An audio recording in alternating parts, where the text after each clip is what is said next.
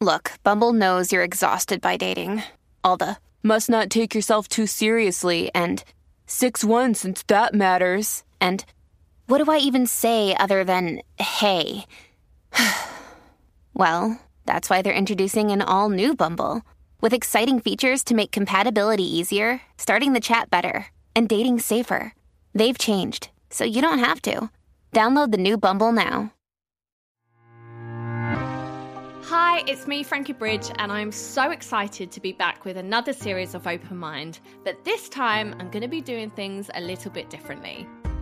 Since making the podcast, I've had countless listeners writing to me with their own questions regarding mental health and all it entails. I wish I was qualified enough to answer, but I'm still learning myself. So for this series, which I've dubbed Self-Care Sessions, I've decided to invite some experts and well-being advocates onto the show to answer your listener questions. Today's episode is around setting boundaries. I'm joined by life coach and author Michelle Elman. Hello. Thank you so much for having me on. Thank you for coming on. This was a really popular... It's not a question, I suppose, but just I put it out there for all my followers on Instagram to kind of ask, their version of boundaries. Everyone has different, I suppose, meaning for boundaries and reasons for them and different people who they feel they need them with. And it was a really hard one for me to put out there. Yeah, no, I get it, because boundaries is a word we hear a lot, but when it comes to what I call the education element of it, people wouldn't even be able to define boundaries. They just know it's something they should have and they should do. Yeah. But the way I term it is boundaries is the difference between you and another person. It's what is and isn't acceptable about how you're treated. And it's the line between who you are and who the world wants you to be. Okay, that's an amazing way of explaining it. It's so true, because I do feel you grow up with... I feel like it's ingrained in us from a really early stage on how we should react to things, how we should be. And I feel like a lot of the time as we become adults or as we get older, we realise that those things don't really serve us. And then it's like, okay, but how do I get out of that then? Because I've been told that this is how I act. Well, so if you take a baby's toy or you put a baby in the arms of someone who they don't want to be in the arms of, they know their boundaries. They will either scream or they will yell no. They know their boundaries. The reason why we unlearn our boundaries is because we start thinking about the fact that other people have thoughts about us. And so then comes in the fear of being disliked. What if they hate me? What if they think I'm rude? And every time you're thinking about the other person, it's really hard to fulfill your own needs. And that's where boundaries get more complicated. So lots of people, there was loads of things about feeling bad, feeling like you don't look like a bad person. So I'll start going through some of the questions. And the first one is exactly that. How do you say no to people and not feel guilty about it? So there is appropriate guilt and inappropriate guilt. And the reason why you are feeling guilty is because you don't believe you deserve to have boundaries. You don't believe you deserve to say no. But the way to remove that guilt is not only to understand that you have nothing to feel bad for by prioritizing yourself, but also getting that self-esteem in place to know that you deserve to set boundaries in the first place. So checking yourself and kind of being like, okay, I deserve to feel guilty if I step on someone's toe or crash my car into someone else's car. That I deserve to feel guilty for. Me saying, no, I don't want to work weekends, or no, I don't want to reply to an email at 10 o'clock at the night, that is just healthy boundaries. And I think sometimes, especially with women, we've grown up believing that in order of us to be of value, in order for us to be a good person, we have to give everything of ourselves, that we have to be of service to everyone around us. And that's why in this book, The Joy of Being Selfish, I use the word selfish on purpose, because I'm like, in order for us, we talk about self-love, we talk about self-care, everyone can get on board. But as soon as you say selfish, they're like, wait, hold on, too far.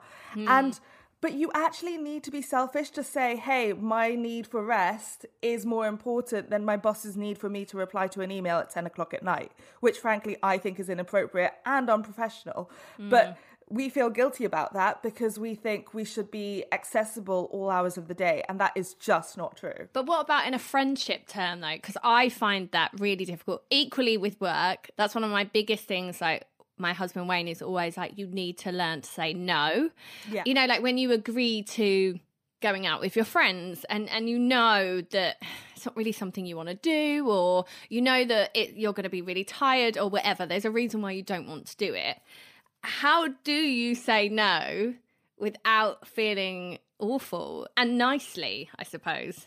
Well, so the first time I did it, because I had to go through my own journey with boundaries, I remember a friend had invited me to a pub quiz, and it was like really late, and it was in Shoreditch, which was really far. And it sounds stupid now because in a pandemic, I would go to Shoreditch, I would go to Essex. But at the time, I was like, it's 7:00 at night and Shoreditch is so far, I'm not going to go.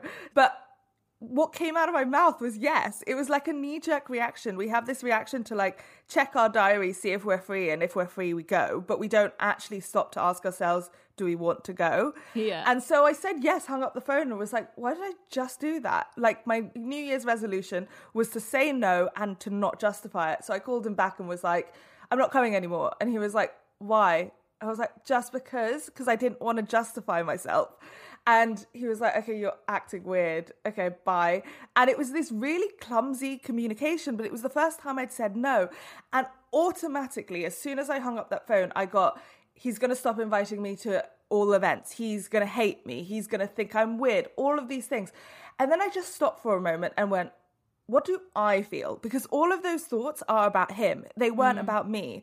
And if I actually checked in with my body and felt what I was feeling, it was relief. And I couldn't notice that while my thoughts were on him. And so that's what a lot of this being selfish, but also setting boundaries is about, is by going back and checking in with yourself. Like, how do you actually feel about it? And when you have that pride or that relief, and you focus on that, it helps remove some of the guilt within that, because you realize you actually have a reason for saying no.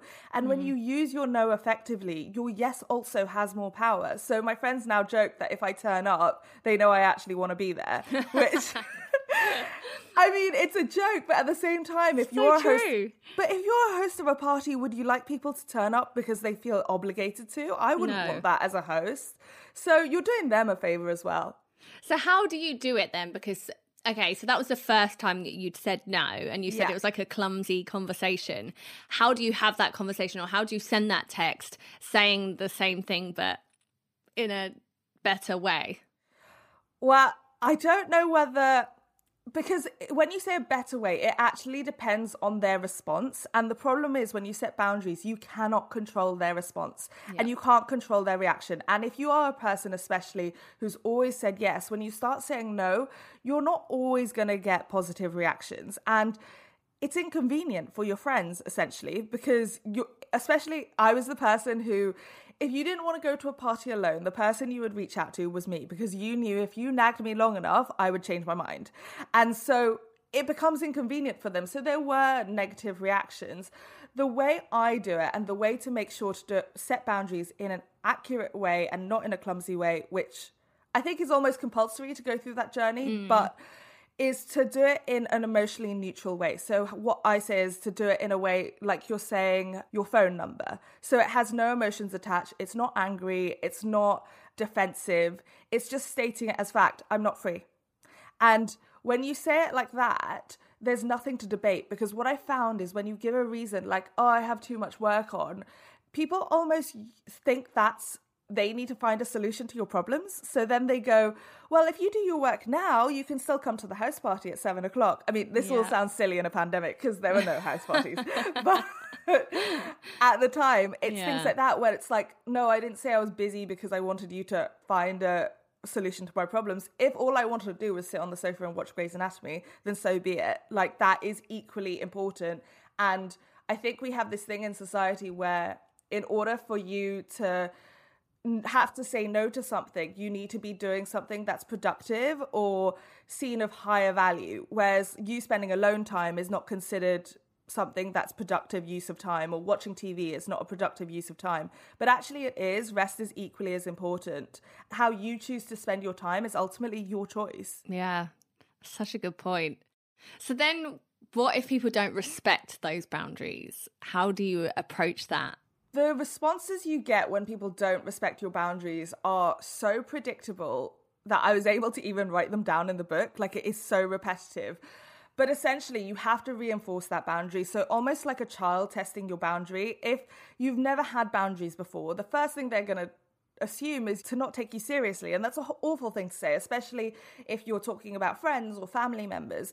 But if that is the pattern they're used to and the reaction they're used to, then that could be the case. So if you said, don't speak to me like that, and someone continues speaking to you like that, then you have to say it again. Don't speak to me like that, but this time put a consequence. Don't speak to me like that, otherwise I'm going to walk out the room. And then actually walk out the room. So it's important that the consequence you set is actually one you're willing to follow through on. So if you can't walk out of the room, for example, you could say, don't speak to me like that, or otherwise we're going to change the conversation. Or something that you know is feasible. For me, I would walk out the room because I have an issue with people yelling at me. I don't like it. I don't tolerate it. So if anyone, whether it's a boss or a friend or a family member, starts yelling, I literally am like, don't speak to me like that, otherwise I'll walk out the room. And it takes practice. And I wasn't always so confident and comfortable saying that. But as with anything new that you're trying, there are going to be clumsy moments. There are going to be messy moments. But once you realize that every time you set boundaries and it isn't respected, it actually is an indication of your relationship anyway, and that the right people in your life will respect your boundaries. Setting boundaries within a relationship, so like an intimate relationship. Yeah. A lot of people sent in messages about that, of like, how do you let your guard down to be able to be intimate with someone? Because that is another boundary, isn't it, that you're crossing over, I suppose. So I think that it's really important to differentiate between boundaries and walls. So boundaries are not used to push people away. Walls are. And so a lot of the time people will label it as a boundary, but actually it's a wall. Boundaries allow for intimacy, boundaries allow for connection, and walls just push people away. The main differentiator is that walls keep everyone out and boundaries keep out the people you don't want out. So you get to choose who gets to come in. Mm-hmm. And when it comes to romantic relationships especially, and I also was really passionate about talking about not just long-term relationships, because even if it's a casual relationship or a sexual relationship, doesn't mean you can't set boundaries. And it's not just setting boundaries in the bedroom. You can set boundaries around your time, for example. So one of the examples I included was someone coming over and he was like, oh, I'll let you know tomorrow. I just replied, that's not going to work for me. You either let me know now or I'm going to make other plans. And immediately I got a response being like, all right, Miss Sassy, 3 p.m. it is. And I was like, his schedule did not change. His priorities changed because I wouldn't let him dictate my own schedule. And we've all been in that position where what you end up doing, or I think we've all been in that position. But what ends up happening is you end up sitting around waiting for their text. And even that in itself, who has the right to do that? To waste my entire morning of me sitting, and I don't want to be sitting around staring at my phone, seeing whether he's free or not. And so having this attitude of, if you're not going to make me a priority and you're going to treat me like an option, I'm going to find someone else who will treat me like a priority. When it comes to romantic relationships, it's about not having that fear of being single. And when you have that fear of being single, you are willing to settle for any scraps you are given. Rather than settling for what you are being given, you need to learn how to ask for what you need. And if that person can't deliver it, you're asking the wrong person. It's not that your needs aren't valid. Because a lot of the time, if they're like, oh, well, you're being really needy, then you go, oh, well, maybe my needs are too much. Actually, your needs aren't too much. You're just asking the wrong person. The right person will be able to provide that for you. And so it's flipping that mentality. And again, it's about knowing you deserve to set those boundaries, knowing you deserve to have those needs. And I'm a really big believer that I never tell anyone their needs are too much. I don't think it serves a purpose because it doesn't stop the need from existing. I can say, oh, you're asking too much from me, but you're still going to want that from someone. Yeah. So it's not only invalidating, but it serves no purpose. And therefore, that's why it's important to almost use boundaries as a way to signal who's the right person in your life and who's the wrong person in your life and when's the right time to move on. That's such a good point. It's so true. I've never been like one of those game players per se. Yeah. I'm like, if I like someone, I'll make plans with them. I'll text them back straight away. I can't handle this whole, like you say, like, oh, I'll let you know. And you're like, oh no, I kind of need to know, because if you're not going to be around, then I'll make another plan. And I suppose that kind of works with friendships as well. Yeah, 100%. And I think we glorify long friendships, like all those movies about long friendships. Oh, you grew up neighbors while you were 5 years old. And so we feel bad when a friendship has to end, and we almost feel like it's a personal failing when it's not. People change, and so the relationships on our life also change. And whether that's a friend who never pays for their share of a meal, or whether it's a friend who talks about you behind their back, in order to upgrade your life and have a level of self-esteem and self-worth, you need to have people around you who treat you with that same respect. And I had a moment in my life where I kind of looked around at all of my friends, and this is an awful sentence, but it was actually a housemate who said to me that, do you know how much we have to tolerate living with you? And it was the word tolerate that just stuck in my mind. And I was like, how have I been surrounded by people who have to tolerate me? And you should never be surrounded by people who make you feel hard to be loved or hard to celebrate you. And that's exactly what I have in my life now. But it took a very hard year or two of realizing all the people around me don't support me in any way, and our relationships aren't reciprocal. And so cutting out those friendships is a form of boundary setting, because ultimately, if someone continuously doesn't set your boundaries, you have two options: to distance from them or to cut them out. And so having those conversations, and it's very normalized in romantic relationships, hey, this relationship isn't working for me, but it's what you don't hear so often is, hey, this friendship isn't working for me anymore. So how did you do that though? With a lot of friends, I actually said those words, this friendship isn't working for me anymore. So one of the examples that comes to mind is a friendship where I don't know why and I don't know where from, but we just started bickering and we did not stop. And it was about everything. It was every small thing. And we were in a big friendship group, and even our friendship group was starting to get annoyed with it, being like, why are you two like constantly picking on each other? It's almost like sisters, but the bad side of sisters, but not the good side of sisters. And so we thought, oh, maybe it's because we're spending too much time together, so we spent a little time apart. Then we thought maybe it's because we always start these fights over text, so maybe we should stop texting and start doing phone calls. And after we tried all these methods, I just went, look, we need a break, and I can't do this anymore. It's not healthy for either of us, and I don't want to hate you. And if we keep going down this road, I will hate you, because I get really resentful when we're doing this whole back and forth bickering thing. And she set a boundary with me and said, if you take a break from this friendship, it's over. We're not being friends again. And I went, well, I hate that that's the case, because I do want to be friends again, but I just think we need a break from each other. But if that's your boundary, so be it. But I just don't think I can be in this friendship anymore.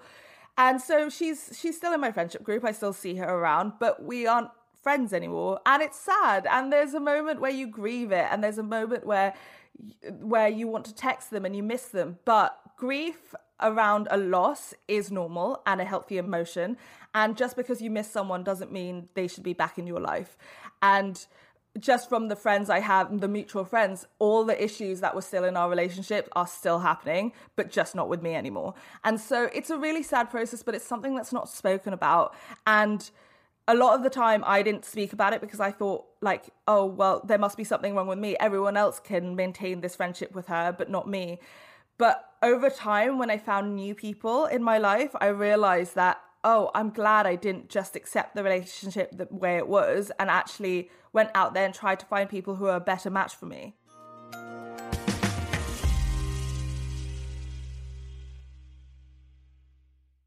How are the dynamics then? Because you are within a group of friends with her, say you all go out for dinner when we're allowed and you're both there. Is that not awkward for everyone? Like, how does that work? Well, when it comes to dinner, I don't think we'd both be there, put it that way. But I have no issue with her and she has no issue with me. And I wish her well. Like when you love someone, you tend to, or I tend to love them for life, whether they're in my life or not. And so I still love them. But for example, a house party, we could possibly both be there.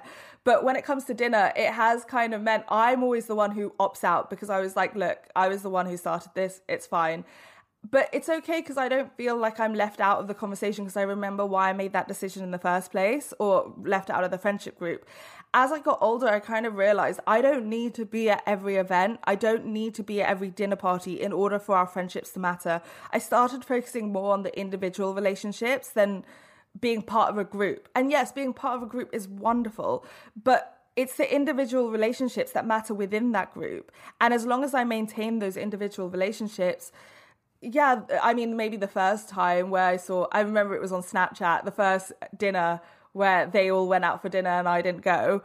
There's a moment of FOMO where you're just fear of missing out, where you're sitting there and being like, I could easily be at the dinner if only I had just sucked up my feelings, sucked up all of like my needs, just dismiss those.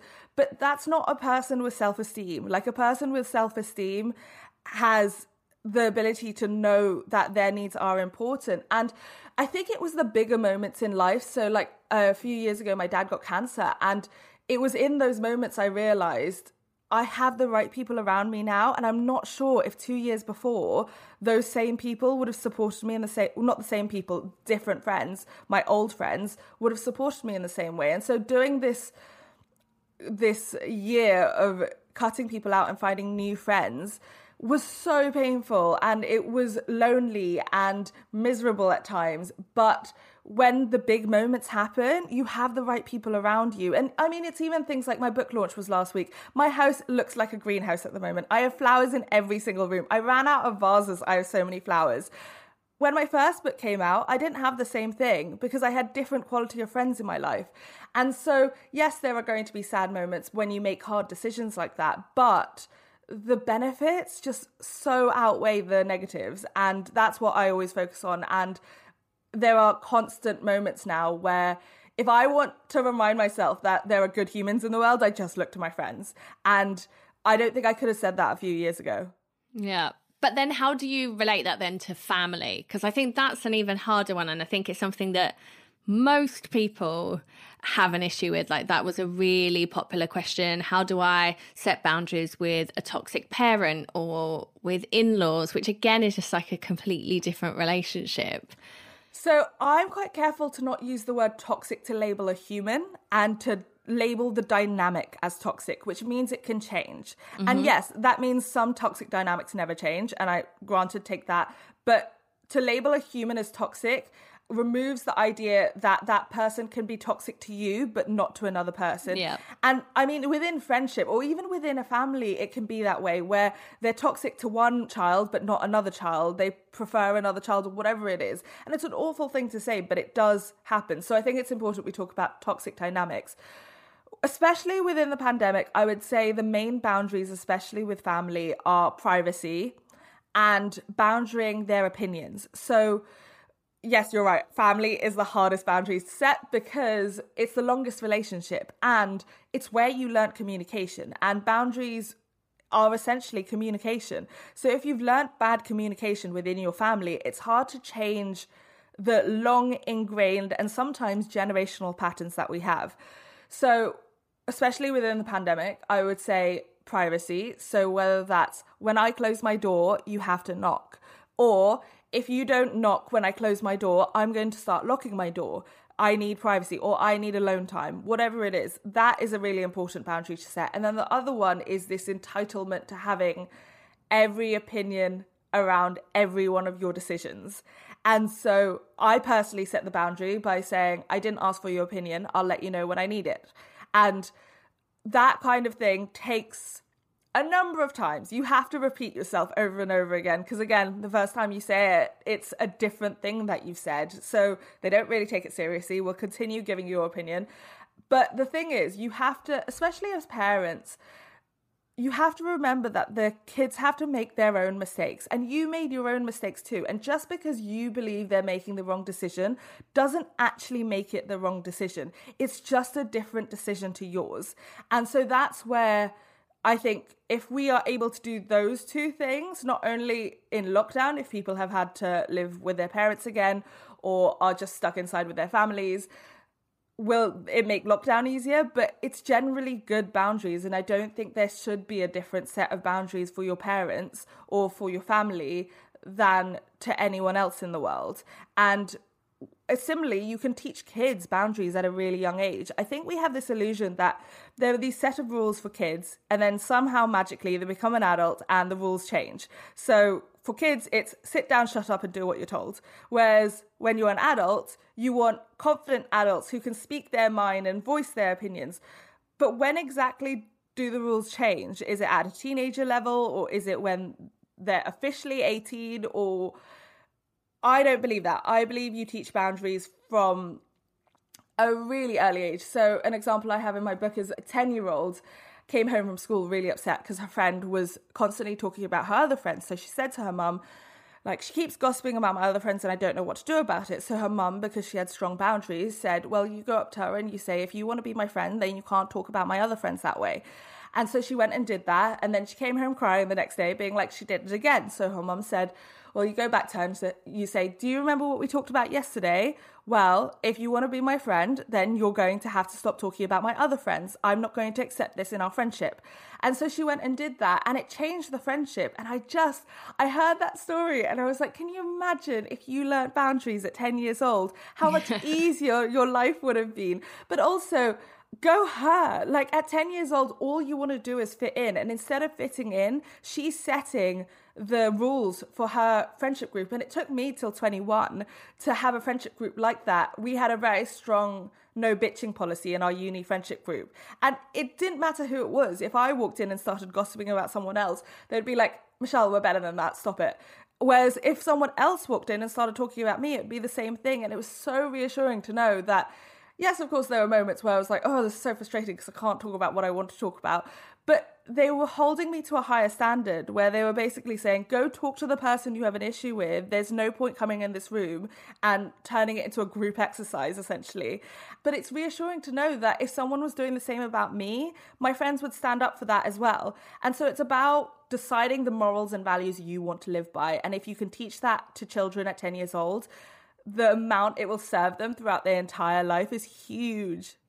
And do you think by practicing boundaries as well as a parent with your kids, that will teach them, you know, that there are boundaries in life and you have to stick to them as well as, you know, them setting their own boundaries? 100%. I mean, the reason why this 10-year-old had such great boundaries is because her mother, who's one of my friends, has great boundaries as well. And it's small things. So when a child says, I have a 1-year-old nephew and my nephew is in a phase where he just yells no all the time. So it's like, do you want to give Auntie Michelle a hug? No.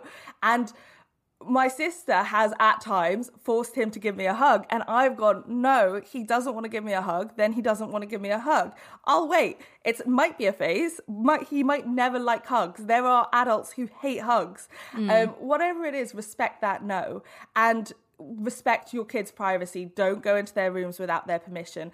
Respect their property as well. Don't go into their diaries. Those are good boundaries. And if you have that relationship with your child where you understand that respect is earned and your child deserves to have respect as well, then that's when you teach them good boundaries at a young age. So it's not only you having good boundaries, but it's you specifically having good boundaries with your children. Okay, I'm like writing notes. I need to start doing this at home. I mean, I'm going to do that with a massive caveat though. What I say is there's no such thing as perfect parenting. 90% of the time, go for the 90% rule. And the 10% you screw up, the 20% you screw up, just apologize. Learn how to apologize. And kids don't need perfect parents. What they need is they need human parents. And to have a parent who knows when they are wrong and they can apologize is a huge learning lesson. And how many kids just can't apologize because their parents can't apologize. So you don't have to do this perfectly. You don't need to have perfect boundaries. But when you do it wrong and you recognize that and you're aware of that, apologize. That's all that needs to happen. Humans make mistakes and it's okay as a parent to make mistakes as well.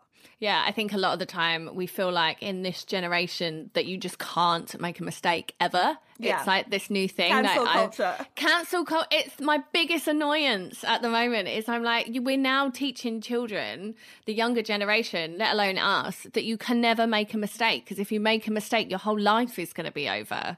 Well, so I actually think cancel culture is born out of the fact that we are becoming more unforgiving towards ourselves. And so we project that on other people. Because let's say if you make a mistake and you're so hard on yourself when you make a mistake, what exactly are you going to do when your favorite celebrity on Twitter has screwed up? You're going to do the exact same thing. And is it that you really hate that celebrity? No, it's probably because you treat yourself the same way when you mess up the first time.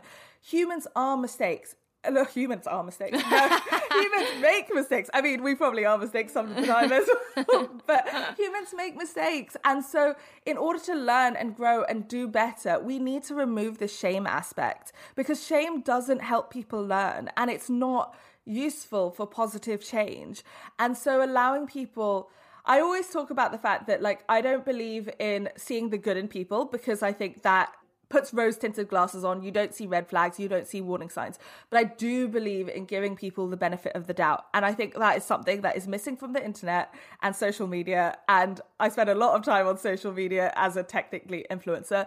And that's the main thing I'm seeing. There's no nuance. There's no benefit of the doubt. And someone can follow you for 6 years, enjoy your content for 6 years, and you screw up once, and there is no benefit of the doubt from those 6 years of trust that have been built up. Whereas if you did that in a friendship, and you're in a friendship for 6 years and they screw up, you're like, well, we've been friends for 6 years. Let me just give you a moment to explain yourself. You don't do that with people on the internet, because ultimately it's kind of a one-way relationship that, like, in my mind, I'm like, you followed me for 6 years. You really didn't think I was that awful a person for 6 years. How can you just suddenly think, oh, she's a demon and she doesn't care about other people at all? But it's coming back to the thing of, if you treat yourself that way, then you're going to treat others that way. And so rather than projecting on other people, I mean, self-awareness is the greatest gift you can give the people around you. If you're self-aware about how unforgiving you are towards yourself, then you won't spend your time hating or piling on to the latest celebrity who messed up. Great point. So I always ask everyone at the end what your 3 main tips are that you can give to the listeners. Okay, so my first main tip is the easiest boundary you can set is the word no. So say no when you mean no, but also say yes when you mean yes. Say what you mean and mean what you say. It is a really cliched thing, but it simplifies your relationships so much. The next thing I would say is that you deserve to set boundaries, and that you can have limits, and no one deserves access to you the entire day, whether that's your boss or a friend. Learning how to turn your phone off is a huge thing, and also having levels. So we talk about an inner circle, having levels to that. It's different levels of an inner circle. There are many different inner circles. The words I use are acquaintance, friend, good friend, and best friend, but the guy I was dating used mates. He had a difference between mates and friends. Whatever it is, start looking at your life and realizing, okay, these are the friends I rely on in an emergency, and these are my party friends, the ones who are great in a club, but should maybe not be trusted with personal information or private information. And the final tip I would say is that it's going to be scary in the first place when you're setting boundaries, because you're doing something different. So be kind to yourself. You don't have to do it perfectly the first time. You don't even have to do it perfectly the 10th time. But the more you get used to it, the easier it becomes. And from a person who was a pushover and a people pleaser, and now someone who's literally written the book on boundaries, I would say my life is so much easier now with boundaries. And yes, setting boundaries are hard, but living without boundaries are harder. Okay. And then finally, where should our listeners go if they want to learn more or ask for any more information? So I'm Scarred Not Scared on TikTok, Instagram, Twitter. My book is called The Joy of Being Selfish, and my podcast is In All Honesty. Thank you so much, Michelle. Oh, it's been so lovely. I have learned so much, so I know our listeners are going to. Like, the hardest thing for me is still to say no, and I think that so many people can relate to that, and I feel like I'm going to have to listen to this back and like write down all your little tips or buy your book. So thank you so much. Thank you so much. I've had such a great time. Thanks so much for listening to this episode of Open Mind Self-Care Sessions. I hope this has been really helpful to you. If you've been affected by this episode or would like to find out more information regarding mental health, please head over to mind.org.uk. If you have any questions which you would like to get answered, please follow me on Instagram and look out for my stories where I collect all of your fantastic thoughts for each episode. So that's all from me for now, so look after yourself.